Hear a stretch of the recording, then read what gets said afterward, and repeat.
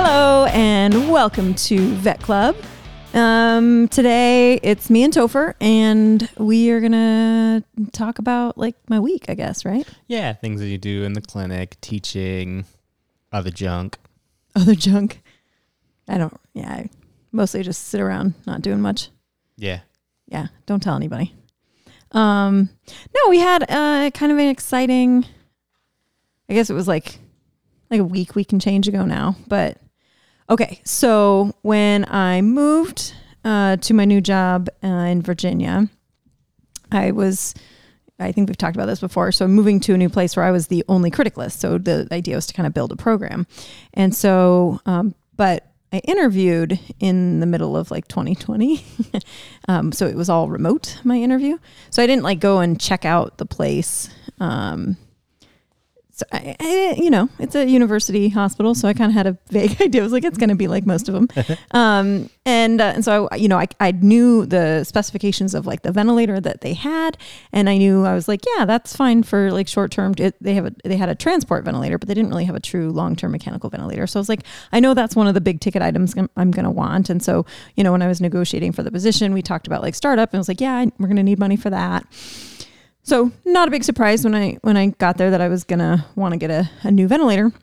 What was a surprise was that the infrastructure in place was not exactly where I thought it was going to be. So we didn't have like medical air. That's not true. We had the hookups for medical air, but the air compressor had apparently broken down 20 years before. And then somebody put a sticky note on it, said, don't fix it. And everybody just said, I guess we don't fix it then. Uh-huh. And so that like sort of just got inherited over the years. And so when I got there and I was like, hey, this thing doesn't work. And people are like, we don't even know what that's for. I'm like, it's for this. We can use this. Is like, I want this to be working. It's odd that it was so tough to do too, because it's just a compressor.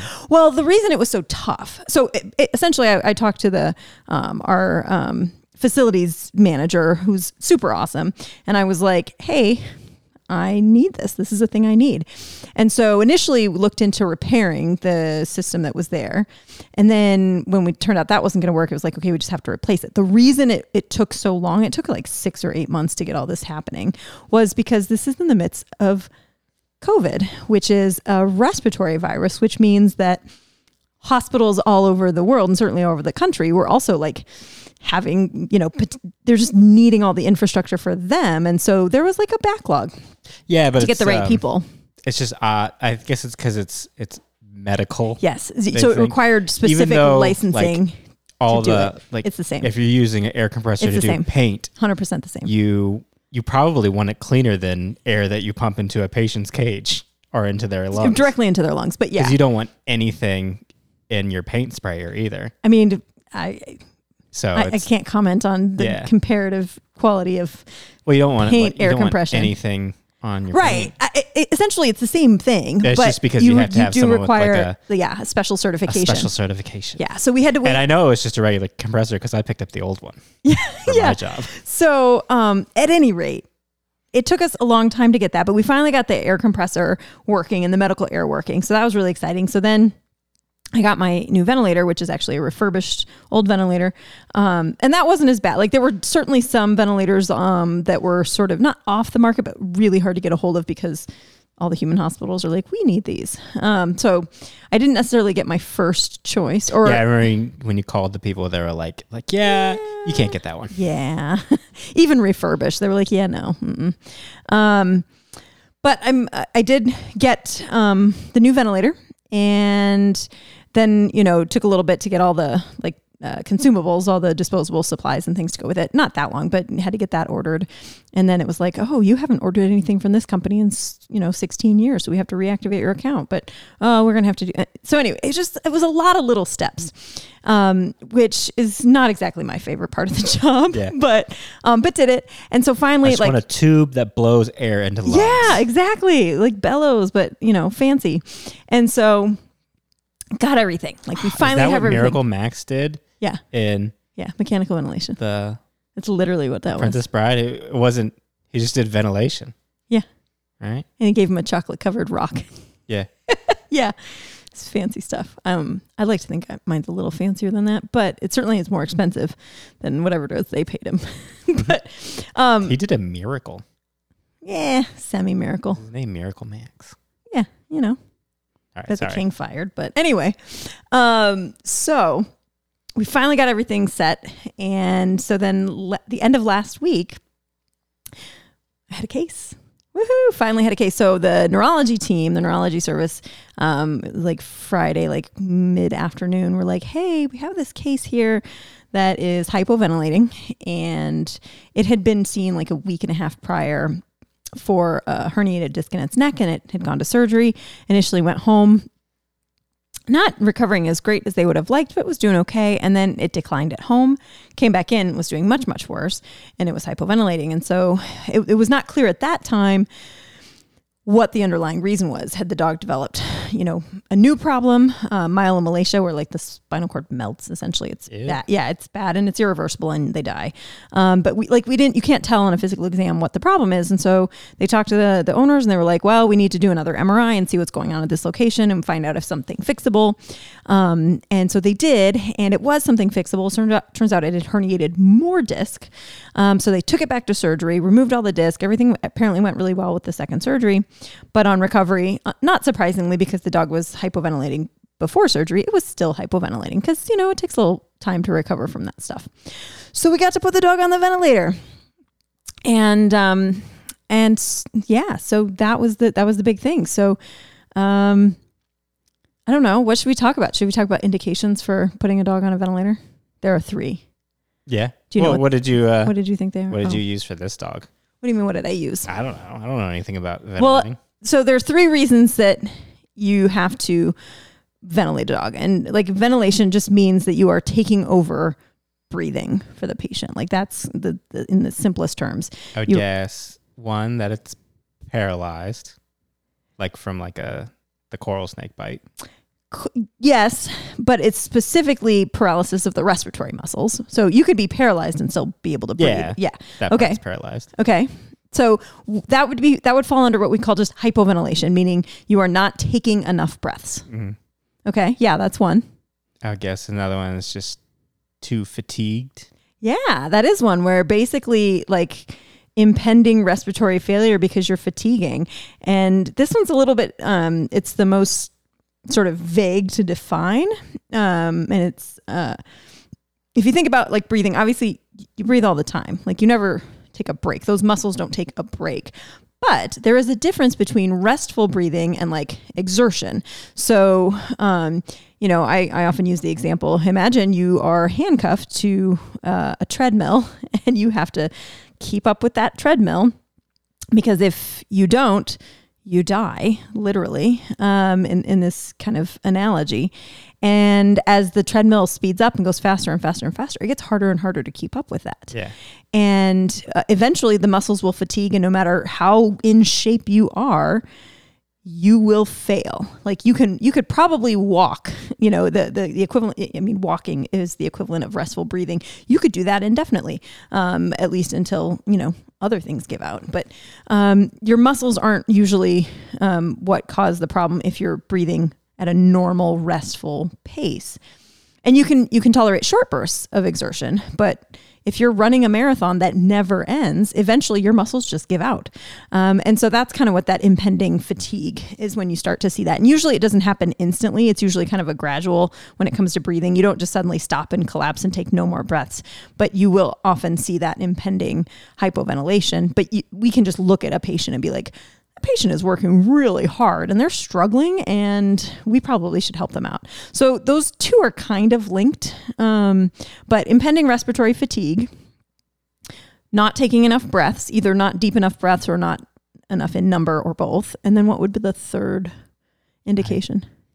Maybe this is a guess, but Okay. It's like you're breathing wrong and you're just getting too much CO2 and not, like you're not getting rid of your CO2. That's the definition of hypoventilation, essentially. Okay. So that's the first one. That's still the first one. Yeah. But like, why do you breathe? What's breathing for? One is to get rid of CO2, as you said. Yeah, that's to get oxygen. Yeah. And so those can be, you can be getting rid of enough CO2 and not taking in enough oxygen, because CO2 is like 200 times more diffusible across your alveoli, the little air sacs, than oxygen. So you might be ventilating fine, meaning breathing off CO2 just fine, but not enough oxygen is getting in. And that's the third indication for mechanical ventilation, is severe hypoxemia that is basically after like normal support, like you've provided some supplemental oxygen, you've done like the normal things and they're still not getting enough oxygen. That's the third indication for mechanical ventilation. And usually most references will just have a number cut off. If your PaO2, meaning the amount of dissolved oxygen in your arterial blood, is below 60 millimeters of mercury with supplementation. So despite, getting oxygen supplementation, that's an indication to go on a ventilator. Or if your PaCO2 or your end tidal, whatever, but your carbon dioxide is above 60, normally it should be around 40. Normal PaO2 should be about 100. But so if that creeps too high, so it's nice when they're the same number. So if the CO2 is above 60 or the oxygen is below 60, either of those should get you thinking, like, we should probably breathe for this patient. And then again, the other one is more subjective, just looking at a patient being like, you are struggling. Would you like me to help you? So you need ventilation when you're not getting enough oxygen. Yep. You're not getting rid of carbon dioxide fast enough. Yep. Or you're lazy. Yeah, exactly. Yeah, you're just like, you know what? I could use a break. Just breathing is just so much work. Time. Literally, like I never get a break, and it's just exhausting. I even take a break from eating pizza every now and then. No, you don't. Those might be linked, actually. So those are the three like broad indications. The easiest one, like to ventilate, is the hypoventilation, the CO2. Yeah, because all you have to do is just like whoop, give them a breath, and you're like, hey, look at that, the oxygen, like the gases are exchanging. So if the lungs are healthy, but it's a neurologic problem, which is usually what it is with hypoventilation, is if you just blow the air in, the gas will exchange because the lungs are working. That is very different than like the usual where it's like a hypoxemic patient. It's because the lungs are damaged. And those are harder to ventilate for a variety of reasons. But this was great because it was a neurologic case, which are easier to ventilate. And their the prognosis is generally better as long as the underlying reason for the original hypoventilation carries a good prognosis. Like the mechanical ventilation part usually can go pretty well. So what do you do other than shove a tube down their throat and press on? I mean, that's pretty much it. So what you have to do... need like 12 years of school for that? It wasn't 12 years of school. I mean, my residency was 3 years. So it is a little bit more than that. And so the difference, so like most students and clinicians that are practicing out there are familiar with ventilating patients or breathing for patients when they're under anesthesia. And this is essentially what we're doing. They use the little like squeeze bottle. So you can do it manually. Yeah. So you can just squeeze the bag, or they do have like very simplified, truly like just a bellows system that you set and you're like, give this volume and that sort of thing. And for short term, that's totally fine to just, manually give breaths to a predetermined pressure and different things. But there's a few reasons why that is not a good idea for longer term. And long term is like anesthesia. If this is more than like 4 or 6 hours, like this is now long term when it comes to ventilation. So one, just having somebody sit there, breathe for the patient is pretty labor intensive and also prone to issues, prone to errors, mistakes. Modern mechanical ventilators are pretty advanced and pretty fancy in... they're fairly sophisticated in what type of breath they can deliver and all the settings that you can choose. And that's where, a specialist or somebody with advanced training in mechanical ventilation comes in. So it's choosing the different settings for the ventilator. So the mode of ventilation, meaning what type of breaths you want the machine to give. So it's like a Lamaze class. It's not even a little bit like that. I don't know. I've never taken a Lamaze class. Neither have you. That's clearly what you've learned from like television shows and I've movies. seen a lot of Hugh Grant movies. A lot of Hugh. Do they do a lot of Lamaze breathing? Yeah, he's always getting somebody pregnant. So he used to. He's a very different character now. Now he's like a gangster bad guy. He's the bad guy. Like if you see Hugh Grant in a movie now, if you see Hugh Grant in a movie now, like he did it. He's the murderer. I think he's dirty in the next movie he's into. Isn't he in the new one? I don't know what's the new one. I don't know. I think there's a new movie where it's like, oh, that's Hugh Grant. That what was the one we saw with him and Matthew McConaughey that was really good? Gentleman. The Gentleman. Oh my God, that was so good. We saw it twice in the theater. Yeah, we see movies for free though. So. Well, we don't see them for free. We pay a monthly subscription. And then Regal Crown Club. Yeah. So I really like that though. If you like Guy Ritchie movies, you should totally see The Gentleman if you haven't seen it yet. We should see that again. We should, and not in the theater because it's probably not in there, but we should find a way to watch that. I liked it a lot. Anyhow, the different modes of ventilation, there's two basic ways that a machine will deliver breaths. And it's volume controlled or pressure controlled, or volume delivered or pressure delivered, meaning the machine will deliver a breath to a predetermined tidal volume. So you're like, okay, based on my patient's size, I want you to deliver this amount. And when it's delivered that amount, it will stop giving the breath. There are some like parameters you can be like, unless you hit this issue, or you can do a pressure delivered breath where you say, I want you to deliver a breath to this predetermined pressure, and then whatever volume that happens to be is fine. And the things that will impact those settings are the compliance of the lungs, and flow. Yeah, there's lots of things, how much resistance there is in the airways and things like that. So it does get a little bit more or a lot more complicated depending on who you're talking to. And again, this particular case was not all that challenging because the dog's lungs worked. Mm-hmm. And so then it was just a matter of, okay, I want to provide support for the patient. Yeah, what happens if the patient starts breathing again? Well, that's the cool part. And so that's the fun thing that mechanical ventilators do that like an anesthesia ventilator won't do, is that depending on how you've chosen your settings, but like what I chose and what I almost always end up using is called SIMV, or synchronized intermittent mandatory ventilation. What that means is synchronized, meaning the machine will try to synchronize with the patient. It will deliver a mandatory number of breaths. Like I set the minimum number of breaths and the machine will deliver those breaths no matter what. But if the patient wants to take a breath, the machine's like, cool, absolutely. You know what? Not only will I allow that, I will support you in taking that breath.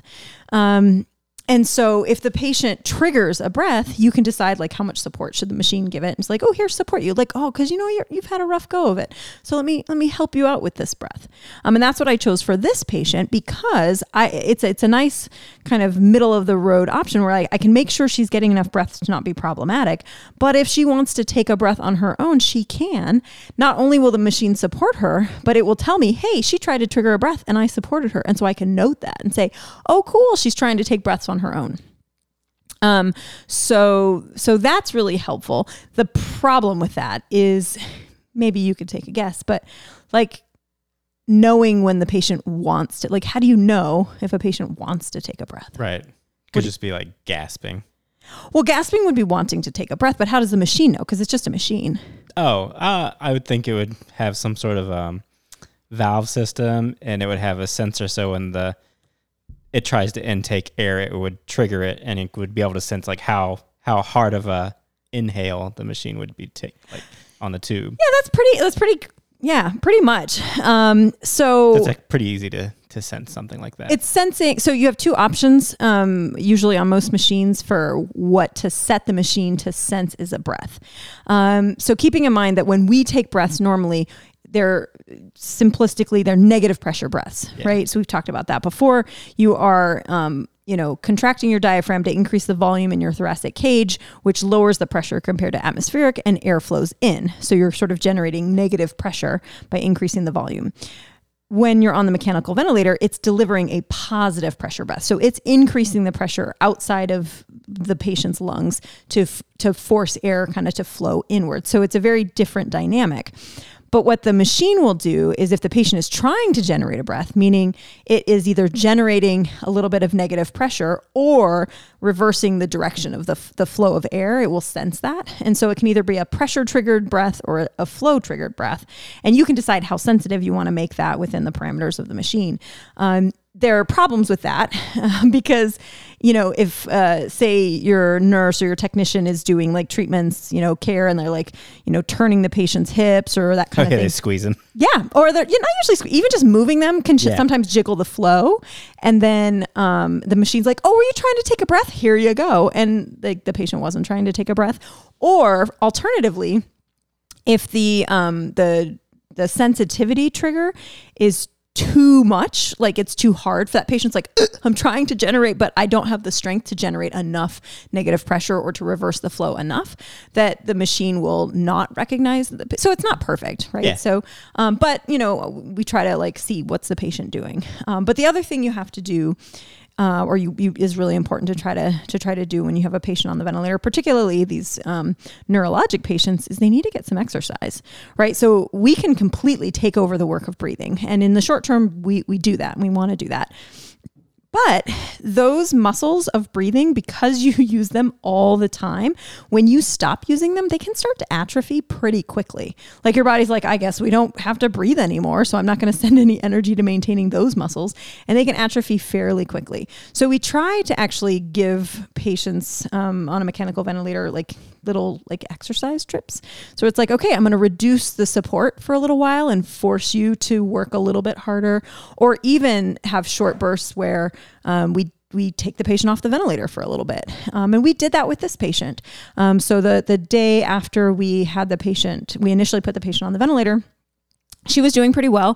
This was all during a snowstorm, too. This was all, yeah, it was a snowy weekend where I wasn't even on call. And so, but that's okay. That's how it goes. And so we, the patient was doing pretty good, triggering some of her own breaths. So I was like, all right, let's see what happens. And we reduced her settings, cut back her sedation, because it's important to note that like patients on a ventilator are essentially in a medically induced coma so that they will tolerate it. Otherwise, it's pretty distressing, and you won't leave a tube in your throat if you're fully awake. Yeah, why would you do that? You wouldn't. So we weaned the patient off of her sedation, and she recovered nice and slowly, and we ended up extubating her, and she was breathing pretty well for a while. We're checking her carbon dioxide levels, and she did pretty well for like, 6 or 8 hours. And then she started getting weak again. And so then I had to go back in and put her back on the ventilator, which wasn't a big shock. It wasn't terribly surprising. It's always like a little disappointing because you hope that they're just like, woohoo, everything's fine. But I wasn't surprised by it. It was tough because I was even closer to this. Yeah. But that's okay. We put her back on the ventilator. So she got a good bit of exercise, which I wanted for her. But once she was like, okay, I'm working pretty hard now. And the nurses recognized like she's starting to look kind of distressed. And sure enough, her CO2 was creeping back up. And so we put her back on the machine again, kind of like we'd expected we'd have to.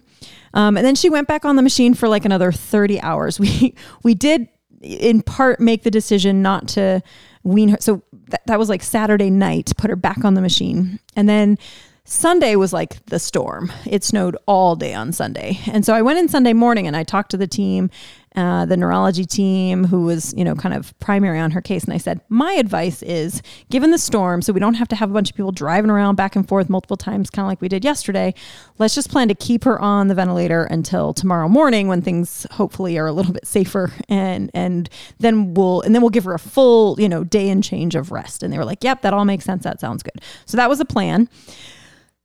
We did have to keep increasing her level of sedation because she was fighting the machine more and more. She was waking up and trying to be like, I don't want to do this, which was great. Like that's a good indication for her that she was starting to improve neurologically. It was a little bit of a pain in the butt because we had to keep increasing her degree of sedation, but that's okay.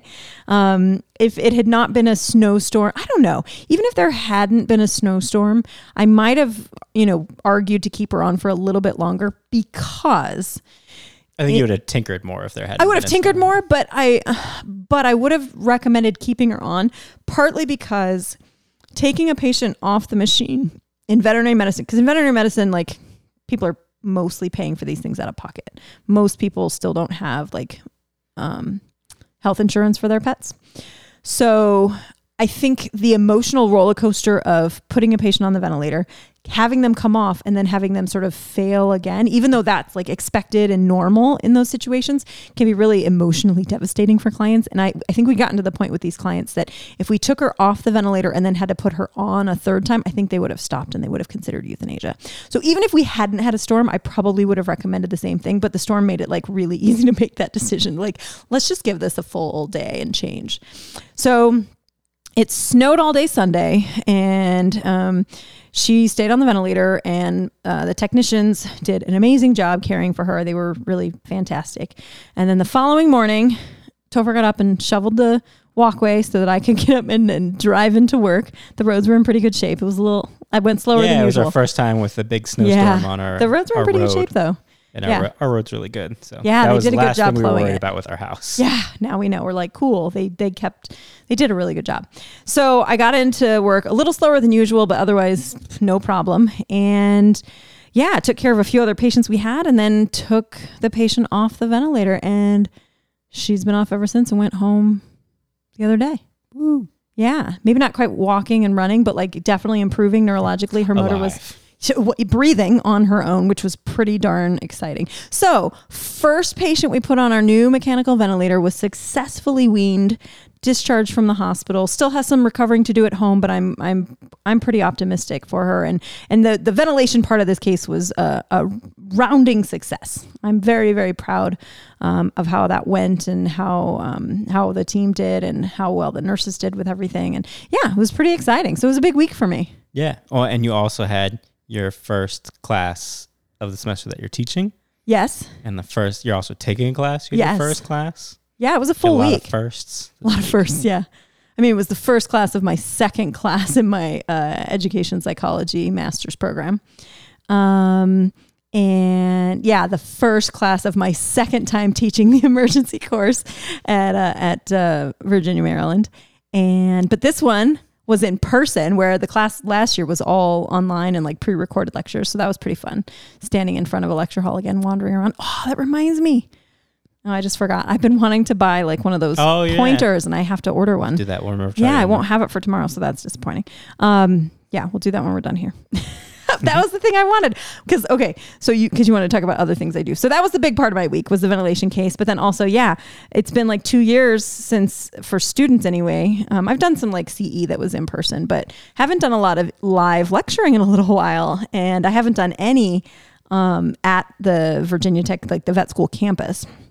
So I was in that little room, and sometimes those rooms have the little pointers for you. Lecture room before. Were you doing other stuff in there? Oh, I did like some club talks and stuff like that, but I don't think I'd done any like official courses. Yeah. Not yet. I did like one maybe, but that was just last semester.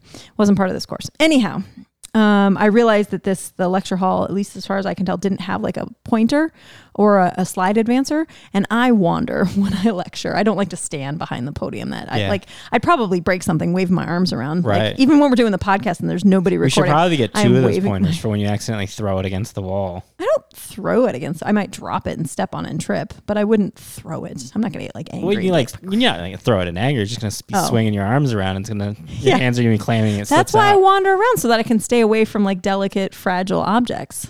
And then I'd be fine. I like throw it at a student in the front row. That's what you get for sitting in the front row. Back off.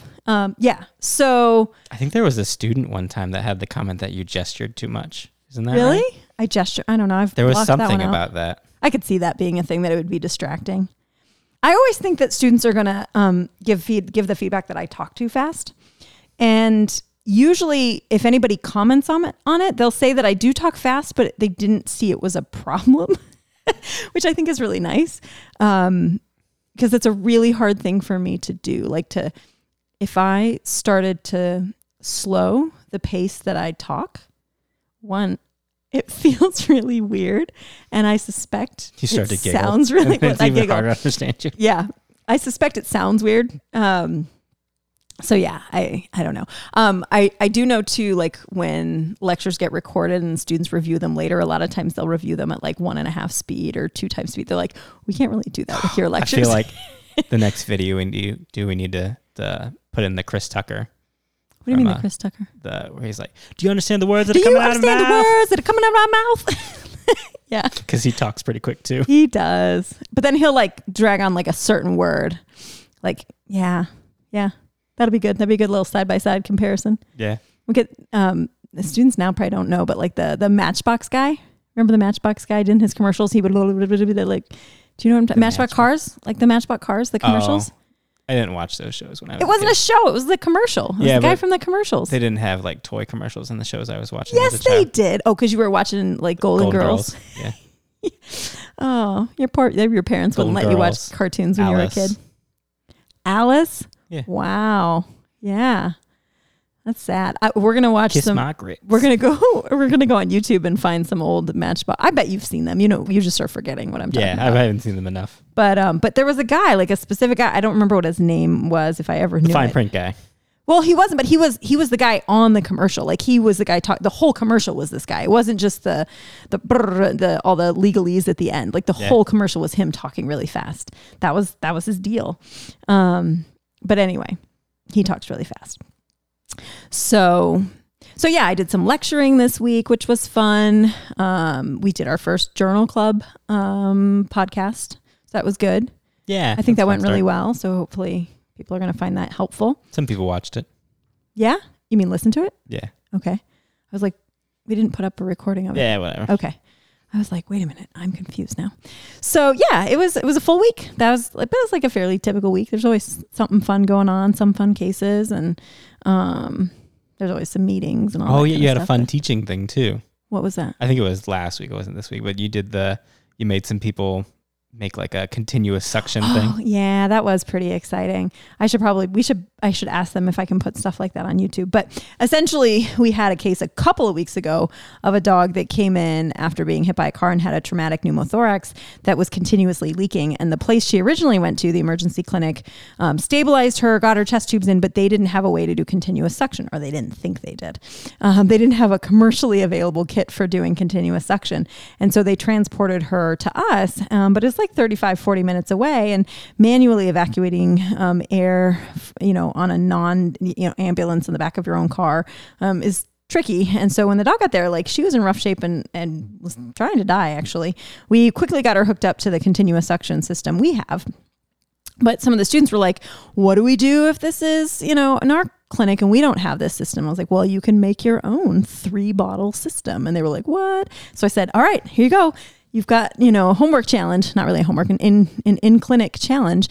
And so I told them, all right, go on Google and look up how to do this. And then you're going to go around the hospital and find the materials you need. I kind of directed them a little bit. I just told them, look for a 3-bottle system. And then they were kind of wandering around I was like, maybe you could get some bottles like that. And so I directed them a little bit, but really just let them loose. And they worked together. There was 5 or 6 of them, worked together, went around the hospital, went to the sterile supply places. And they were like, do you have any leftover? Oh yeah, we have some that we're going to throw away. So they had some tubing that they gave them, and they cut everything up and made the 3-bottle system and got creative. And they were using packaging tape, and they had some Play-Doh that they got because Large Animal uses it for something, whatever. Mm-hmm.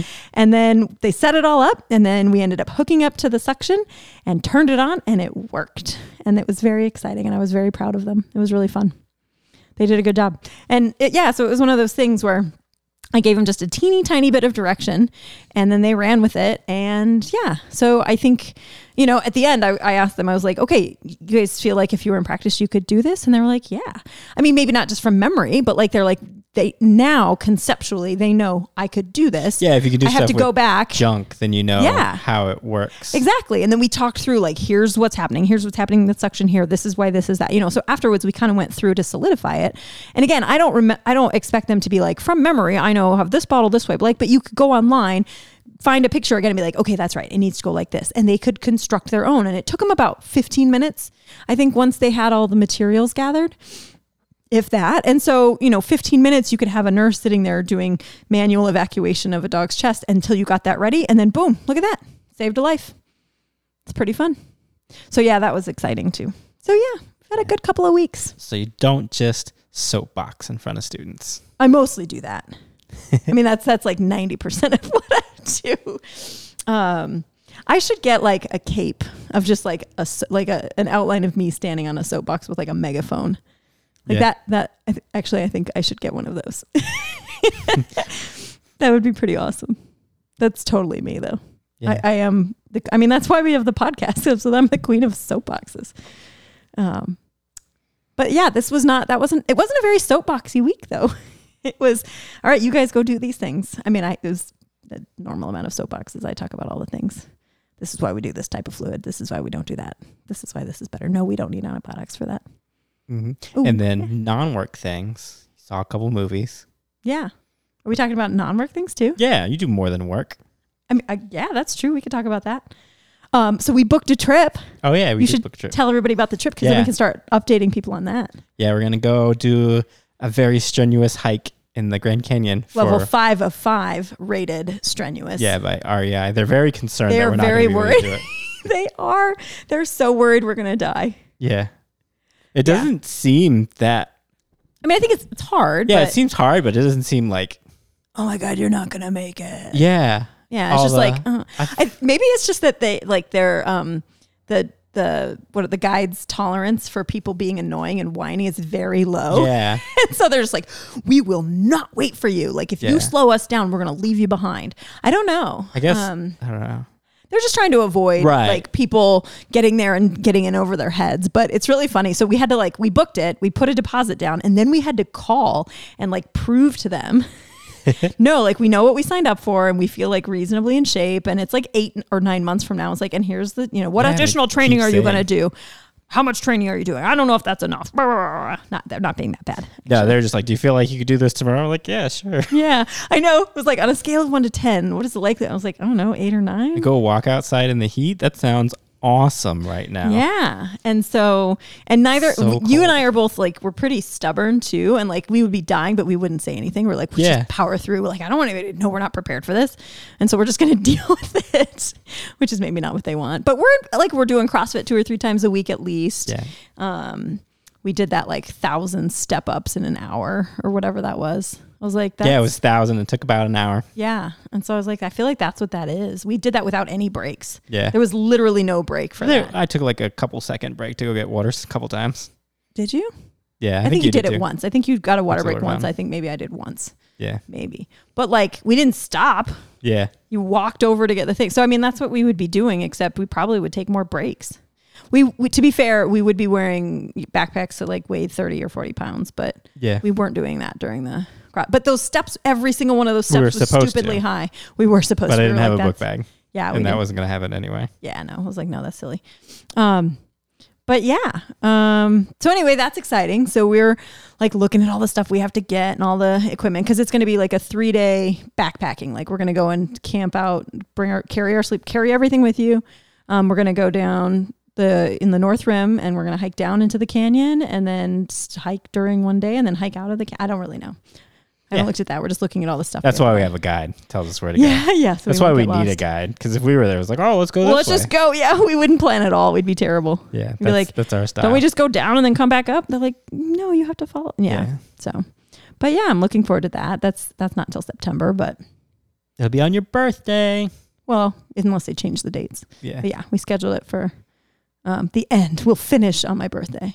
Mm-hmm. So that night we're going to have a heck of a good dinner. Yeah. Either that or we're just going to pass out and fall asleep at like 6:30. Go to Vegas. Oh yeah, we'll finish up in One Vegas. of the reviews was really funny. It's like, oh, if after you go to the beautiful majesty of the Grand Canyon, we made the mistake of going back and staying in Vegas and being in like the desolate area. Blah, blah, blah. It's like, oh, wow, someone's kind of judgy. Had you not heard of Vegas? I mean, they're not like the Grand Canyon is. Like, they're not promoting themselves really as cool being nature the Grand Canyon. thing, but like Las Vegas is pretty cool too. Yeah, it's in its own right. This is very, very different things. Like the best shows in the world. Yeah. And like everything's gaudy and awesome. They have a pyramid. Yeah, they do. People go to Egypt for that. There's one in Vegas. So yeah, we did that. Eiffel Tower's there. What else have we done? So we booked that trip. We've gone to the movies a few times. We saw The King's Daughter. Yeah. We saw West Side Story. What else? I've seen some other things lately. We worked out a couple times. We did. It's been a while since we had seen a movie because of the snowstorm kind of. Yeah, the snowstorm. And you were busy with your ventilation thing. Well, and then nothing had really come out for a bit too. Yeah, just Scream came out. Yeah. I haven't seen any of the previous Screams. But we saw some of the other stuff that had come out not long ago. I don't know. Like we saw obviously the second the most recent Spider-Man. We saw SNL had a really funny skit about, I think it was SNL. It was Joe Biden was blaming the new coronavirus thing on people going to see the new Spider-Man movie. And really what it broke down to is he wanted to see Spider-Man, but he couldn't get in. He couldn't get two tickets together. Many people were going. That was the skit on SNL. Yeah. I watched about half. It was like an 8-minute cold open. You're like, all right, I get it. And I was like, I get the joke now. Yeah, you took it a little too far. Who's playing Joe Biden on SNL? I don't know his name, but I like him. He's kind of the new deadpan guy. He's like the new Chris Parnell. I don't know. he's the taller white one. That could be so many of them. Yeah. All right. Well, we'll Google it and report back later, or somebody else can tell us who it was. He's the new taller Chris Parnell. Okay. Cool. Yeah, I don't know. Yeah, all the characters I can think of are very specific. I can't think of like a normal character that he did. That's funny. So yeah, that's mostly been our last couple of weeks. It's been pretty good. Yeah, it's been cold. Yeah, it's wintertime, and we don't live in Florida anymore. Everywhere we park, I have to get out in the snow. Womp, womp, womp. I don't know which one that is. You don't know which one it is anymore? It's not this one's you gotta Rap turn Hammer. the volume up, though. It's going to be this one. Nope. This one. Nope. This one. We really should label those. We haven't been using them as much lately. Yeah, I guess not. I have to make fun of you more so we can use those. All right. So anyway, that was the week-ish, week and change. That's what we can call this. We can call it the week. The week. Yeah, it's just like that like news the magazine. Yeah. But it's our version. The week. It's Vet Week. And so this week, people can expect another journal club on Tuesday. Another journal club on Tuesday. Yep. And then maybe we'll try to do a vet book. And then, we try to do a vet book. But you're hoping that this will kind of become a weekly thing where we just recap what's been going on, and I highlight like fun cases or fun teaching things that happened. Yeah. So yeah, we'll try to do that. And then you guys can let us know if you like it or you hate it, and never tell us about what movies you've seen ever again. We're not spoiling the movies for you, hopefully. No. Go to the movies. Yeah. There was a weird thing with wear a mask if you have to. The King's Daughter. It seemed like none of the actors were together. You think everything was green screen? I don't think Pierce Brosnan saw any of the other characters. I didn't notice any of that stuff. Yeah, there's a scene where he got really close to his daughter. When I go to the movies, and he was at the back of her hair, and it looked like he never touched her hair. I go to the movies and I like to immerse myself in it. I don't try to criticize the movie to try to get myself out of the moment. Yeah, so I'm going to need you both. to work on that. It sounds like you don't. No, I really like the movie. Right, but you were like critiquing their special effects. Yeah. Well, now the fact that they have special effects when you just have the two people together. Meh. Yeah. Meh. Pierce Brosnan, he's a busy man. All right.